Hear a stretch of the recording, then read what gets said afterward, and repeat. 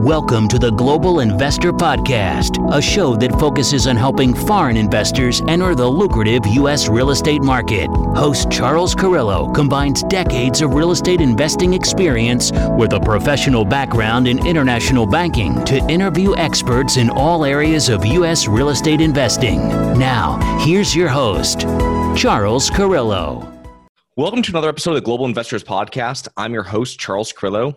Today we have Jason Yarusi. Jason's a real estate syndicator and currently has 800 units under management. He hosts a YouTube channel and podcast with his wife and runs a monthly meetup in New Jersey where they are based. So thanks so much for being on the show, Jason. Yeah, thank you for having me. How you doing? I'm doing well. How are you? I'm doing awesome, man. Appreciate your time. Yeah, no, thank you very much for being on. And so give our listeners a little background on yourself prior to starting your current real estate business. Sure. So honestly, lived in New York City for a while. It's where I met my wife, coming out of school. I took a non-traditional course. I started working on a lot of different facets. So I'm open in restaurants, open and sold a brewery, worked in a bunch of different capacities that way, traveled abroad and worked abroad for a while. And then I came back to run this very large outside restaurant where my wife was currently working called The Frying Pan in New York City. Worked there for a number of years, and then my family had a small construction business, heavy construction business here in New Jersey. I had worked with my dad at some point during our past, but had moved in different directions, and Hurricane Sandy hit.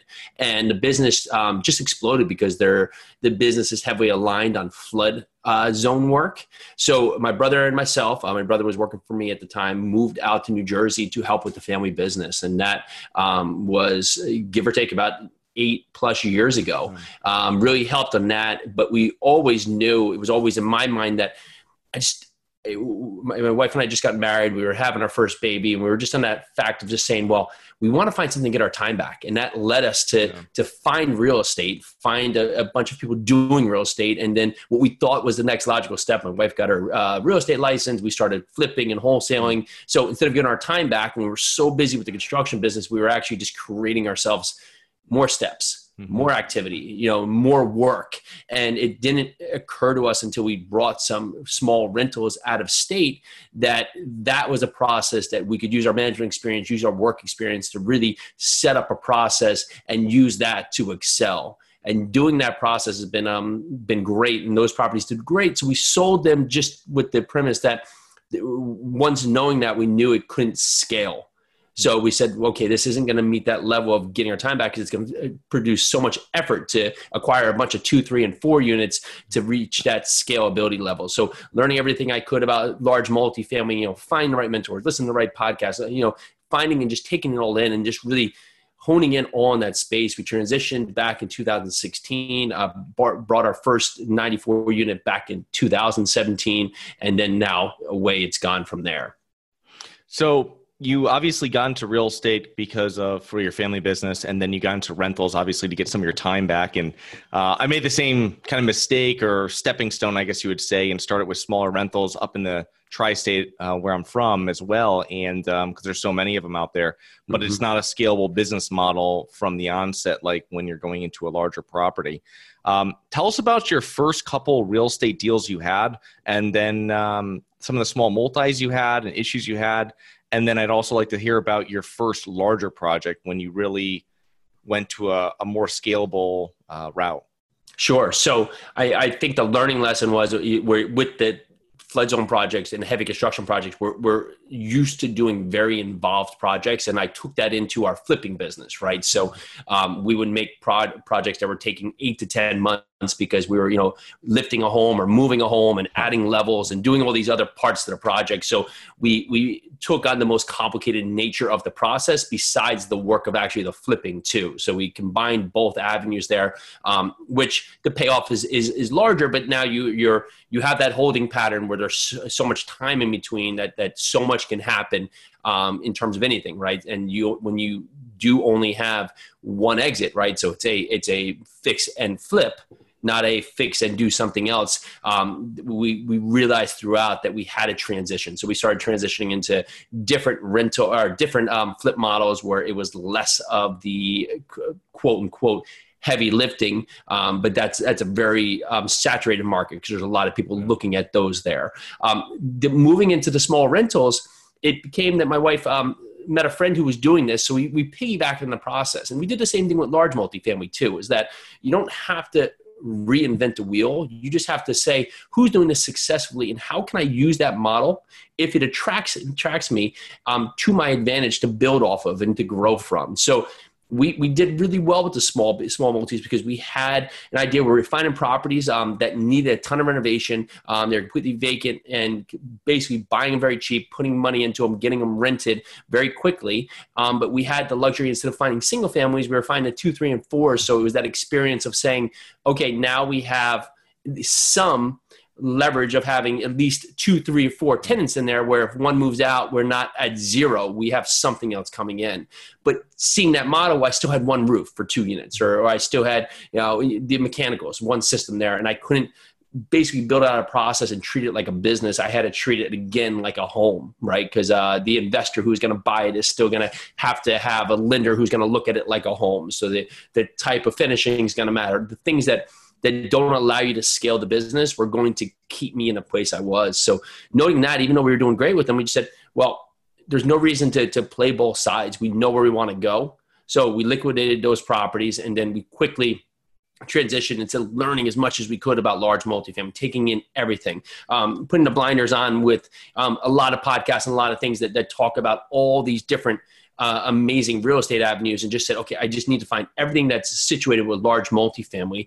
And that led us to Louisville, Kentucky, which was not our first market, but the second market we really started diving into. We built a team, we grew out our process, we understood the areas we wanted to be into in the market, the sub-markets we wanted to dive into. We set up really our internal and external partners. We got a bunch of investors that we had spoke to identify the type of opportunities we were looking for. So we basically had not taking capital, but it set up the opportunity to help a lot of people with these properties if we could find that opportunity. So it took us a couple, and we found a deal. We made an offer, and the offer, we gave the right story of why we offered, but we offered about $1 million less than the asking price, and they countered basically back at asking. So we were pretty far apart. So we said, we appreciate your time. Thank you. And we walked away. And what we did do, which is something we still do today, and if anybody's listening, you should definitely do, is we tracked the offers we made. Mm-hmm. And we looked back, 5-6 months had gone by, and that property had not transacted. It was off market to start with, and went back to understand that probably most people were offering where we were, and the sellers just had their mind set on a number. Well, time changes things, right? So we went back in again. We said, would you like another offer? And they were agreeable. So we put in front of them an offer that was only $50,000 higher. So we're still, almost $1 million off. And they came down to like $600,000. So at that point, we knew that they were motivated to sell. And the story had gone that the father had died. They had kids who were not kids, but they were really like in their 50s and 60s who lived out of state. They didn't want to deal with this arbitrage because they actually had 1,000 single family houses that they thought was going to be easier to manage than this. And they were doing, the property did so many things where the bones were good because it was built by the dad in the 70s, but just operations were horrendous. The leasing person couldn't accept basically rent payments, so they were having a ton of problems in collections. You had to mail it or take it down. The lease person wasn't motivated to show units. We never marketed there, and there were 6 vacant units just when we walked in that were ready to go. They weren't capturing, they had no application process. They weren't capturing basically on simple things like pet fees. They had 2 laundry rooms, and there were 600 units that surrounded this. Those laundry rooms right there, one was down and the other one was in service, but not really on a high performance. So we put them on, opened them up out there. They had basically 3 maintenance people where you really needed 1 and a helper. And it so happened, we found out later, but they were actually running their single family maintenance out of there too. So it was for that. So it was boosting up really what their expenses were there. So we looked at everything we could just to build out the process there to make it a more efficient property. And I didn't even touch that the rents were easily $100 to $125 under market compared to anything around there. So you walk across the street same product. I never asked, but potentially could have been built by this owner at some point, and you had no better process. You were just offering higher rent, and you were getting that higher rent, $100 or $125 more. So for us to walk in and just really find the natural progression to really push units up to market at Classic Renovations really allowed us to excel quickly there. Yeah, it's amazing the inefficiencies you'll find. And obviously that's a little bit, it's not as usual to see it on larger properties because usually there's more partners involved with it. But if they bought it themselves, I would see it all the time on smaller properties where you'd have a paid off property and they'd live in like the first floor of a 3-family and they wouldn't even rent out the other 2 because the mortgage was already paid. Yeah. And it's like, they're like, oh, I don't want to deal with it. It's already paid off and they're just retired people. But it's amazing when everything's commingled together with what they're doing. They're taking care of all their other businesses. They've got 3 times as many people as you really need for that type of property managing as handyman side. So that's great that you guys found that. Did you find that on market or was it off market? No, it was literally through relationships. Nice. We've done transactions through brokers, found them through property managers, through insurance people, cost segregation people, straight to seller. So there's no right way. There's just every way. Yeah. And creating the narrative that you can make sure you're specific with what you want. A lot falls on deaf ears because if I came to you, Charles, and said, I want to buy multifamily and you were a broker, you'd be like, okay, well, I don't know how to help you.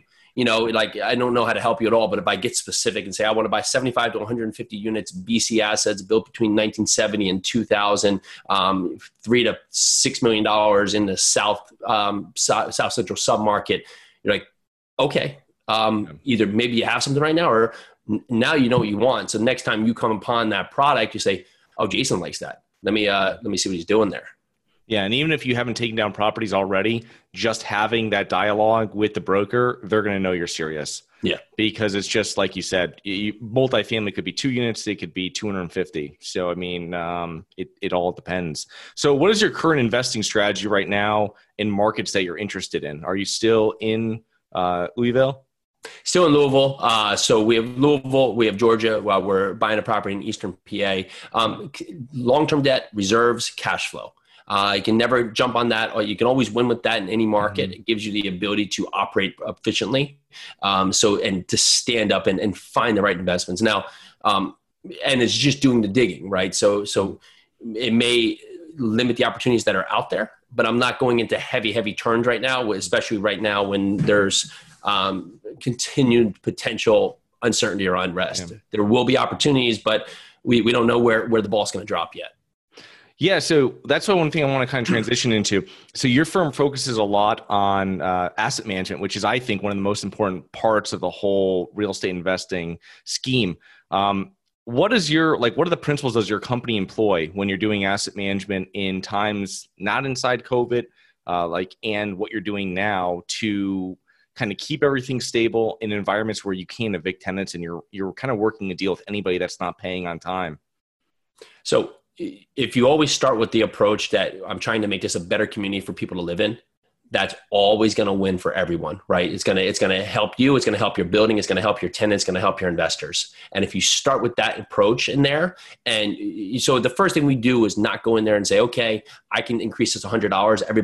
Everybody's rents up. I start improving the building, bring the building up to perform and operate. So maybe resetting the branding, doing the landscaping, cleaning it up, taking care of the hallways, making sure the amenities are up, doing the work that the people know that they're going to have a better place to live. And then as we gradually start doing, releases and other points, we'll start increasing the rents, but we're not going to take them all the way up to market. We're going to start now potentially being slightly below market. But on that stance, let people know that they're going to have a great product to live in. So we're here to make this place better for them to live. And that same conversation was really understanding the help the tenant needs at this time. It was surprising to me, but one thing that was hurting tenants from paying rent when COVID started, where there were a few, not a ton, but they just didn't have internet access. So they couldn't get on the fitness. So we opened up the leasing office, set time, social distancing, where they could go in there and basically fill things out. Well, if you're not asking how we can help you and you're saying, you owe me rent, well, then that person's not going to explain what's the barrier to them to be there. Because I always go on the premise that people are good people. There's going to be a few that are going to stand out, but the majority of people are good people. And they don't want to be on the street either. So our goal is to have heads in beds. We've seen leasing be very strong. Collections have remained constant. And so we've continued that narrative. Yeah. No, that's great, because I feel that even without COVID, it's one of those things where I think with the value add model, it's not 100% in every market, because when we went through like 06, 07, 08, 09, we were raising rent, but it was like inflation raises, right? They weren't, we weren't putting a new bathroom in and jacking rents $100, all this kind of stuff. So it was something that I think that's a value add component that's kind of overlooked, is by just maintaining your occupancy, minimizing turnover, which is a huge expense, any landlord will tell you. And when that's done, you can increase your NOI without having to put huge amounts of money into CapEx and jack people's rents, because something happened like that, somebody's going to leave, right? If you're raising rent on it, you're going to leave. If you can kind of maximize that in the sense of where you're, raising rent a little bit, you're doing a little bit of work, they see what you're doing, you're a little flexible, which is normal for like C class. Because when I used to self-manage C class, it'd be something where, someone didn't have the rent, you have to kind of work a deal out, right? Mm-hmm. Which is not as normal in B class kind of properties and above, but C class, there's always something, unless you want to have turnover every month, because something happened, someone very month to month, paycheck to paycheck type situations. But that's great. That's an awesome way of doing it. Yeah, you can't go wrong with that narrative, right? And on that fact, people do want to live in a community. So your highest thing is really the amount, the cost of turns and the cost of having vacancy, right? So if you can limit that, right, and not capture maybe a heavier turn because it's a tenant that lived there for a while, instead of capturing $100, you do 6 months at 40, 6 months at 40, or 6 months at 50, 6 months at 50. Well, that on the back end, it depends on your business approach, right? Some people say, no, I'm going to rip the Band-Aid off. I'm going to go in there. I'm going to push that right away. But we're always trying to say, okay, how can we maximize this building, make it perform to the best level, really continue to meet the narrative for investors, and push forward from there. Yeah. No, it's a great model. So you run a YouTube channel, podcast, a meetup. What is the importance of branding for anybody's real estate business? So the need for a resume is no longer part of the agenda, right? So people are going to go source you on social media, right? That's going to be their first introduction to you. So if what you're trying to do does not match what you're presenting on social media, it's going to taint your image, right? So if you're talking about finding great investments for your investors and your first picture is you with a beer hat on or something like that, right? You're not setting that narrative. So you're not creating your brand, and we're all brands, right? So my grandma out there doing, posting about whatever, she's creating that brand narrative of what her backdrop is. And it's even more important today because there's little read between the lines. People just take for face value what is there, right? So setting up that narrative, being consistent with your message, allowing people to understand what you do and why you do it, it's highly important. Yeah. So you consistently raise money from investors for your projects. So what have you found to be one of the best roads to raising money from passive investors? Don't ask for it would be the first one there. I think don't find the deal, then need the money. Yeah. Find the investor, see how you can help them, see what they're looking for, because I could have, to me, the greatest deal in the world, but if it doesn't fit to help them, it doesn't matter, right? So find what they want. Are they looking for, to diversify, for cash flow, for, tax benefits? What is it that fits? Find their threshold for tolerance. Understand what they're looking for. Explain to them yourself what you do, what you've done in the past, and what you're looking for. And then present. I used to present. Now we can present real deals. But in the beginning, we presented a mock deal. Ideally, what we're looking for, how it would work. So we would garner interest from there. So the legwork was done. And when I would go back and find a deal, I can just go to those investors again and speak to them. And say, okay, we've had that deal. Are you still feeling that you're going to commit for that $25,000? At least I have in my mind how much I can raise, number one, and number two, knowing how much debt I can qualify, right? So instead of just offering on properties blindly, not knowing what it is, because if I came to you, Charles, and said, hey, you want to invest in this deal? I got to close in 2 weeks. Just let me know right now because I got to know, you don't feel good. You feel like you're being pulled into something instead of being basically allowed to make a rational choice. And you'll hear a lot more no's that way. Yeah. No, the other thing too is what you're saying about the mock deals. I used to present to previously, and I would show those to investors and be like, this is kind of what we're looking at, something I've invested into passively. This is what I'd like to bring to you, kind of and then you have an idea, because every investor is different where they are. Like you were saying, there's some investors that don't need the money, that rather have a longer return, a larger return, and wait for it. Some of them want to have cash flow 3 months in, right? So it's kind of figuring out, and then what you have, when you have something, you bring to the right investors, show it to them. I would probably send it to all of them just to show them an idea of what you're working on. But it's something where you can say, hey, this is like exactly what you were talking about 3 months ago or whatever. Yep, absolutely. So what factors for you and your team have you implemented that has led to success in your business and personal life? Consistency. Honestly, that's the big thing, right? So everything happens with consistency and pivoting as needed, right? So consistency with the routine, right? With our process. So asset management, right? So having consistent talk track where every week we get on the phone with property management companies. We go through the process there. We talk construction. We talk open balances. We talk leasing. We talk open objectives. For my life, just having a consistent morning routine to get me in the flow. For our family, just finding that consistency. It's not every day going to be perfect, but at least gives you that backbone to rely on when something, instead of just dealing with chaos all day and trying to fit in the mold, you now can have those moments to work on the things that are outliers, because you have your consistent plan with their other daily focuses. Nice. Yeah, that's great. The consistency especially goes back to the branding, where you're putting stuff out consistently with what you're doing with your work, and you show people that, hey, I'm in this business, I'm doing something. It's amazing when you're putting stuff out like that and people want to contact you because they want to work with someone that's actually doing something. So it's even if you're doing something and you're not posting or you're not showing it, and like you said, the resume is kind of dead. It's everybody's going on social media. If you're putting up, and even if they're smaller deals and someone's doing deals that are 10 times the size, but they're not putting in social, people will reach out to you because they're like, wow, this, Jason's really doing something. He's got deals going on. I've always wanted to invest in that city and that asset class, et cetera. So that's a great way. It's a great model to work by. So Jason, how can listeners learn more about you and your business? So you talked a little bit about our podcast. You can go over and find us, the Jason and Peely Project. Same thing on YouTube. I appreciate your time today. I want to know more about multifamily education process. Some people we help out there. Multifamily Formula is the business, or mfformula.com.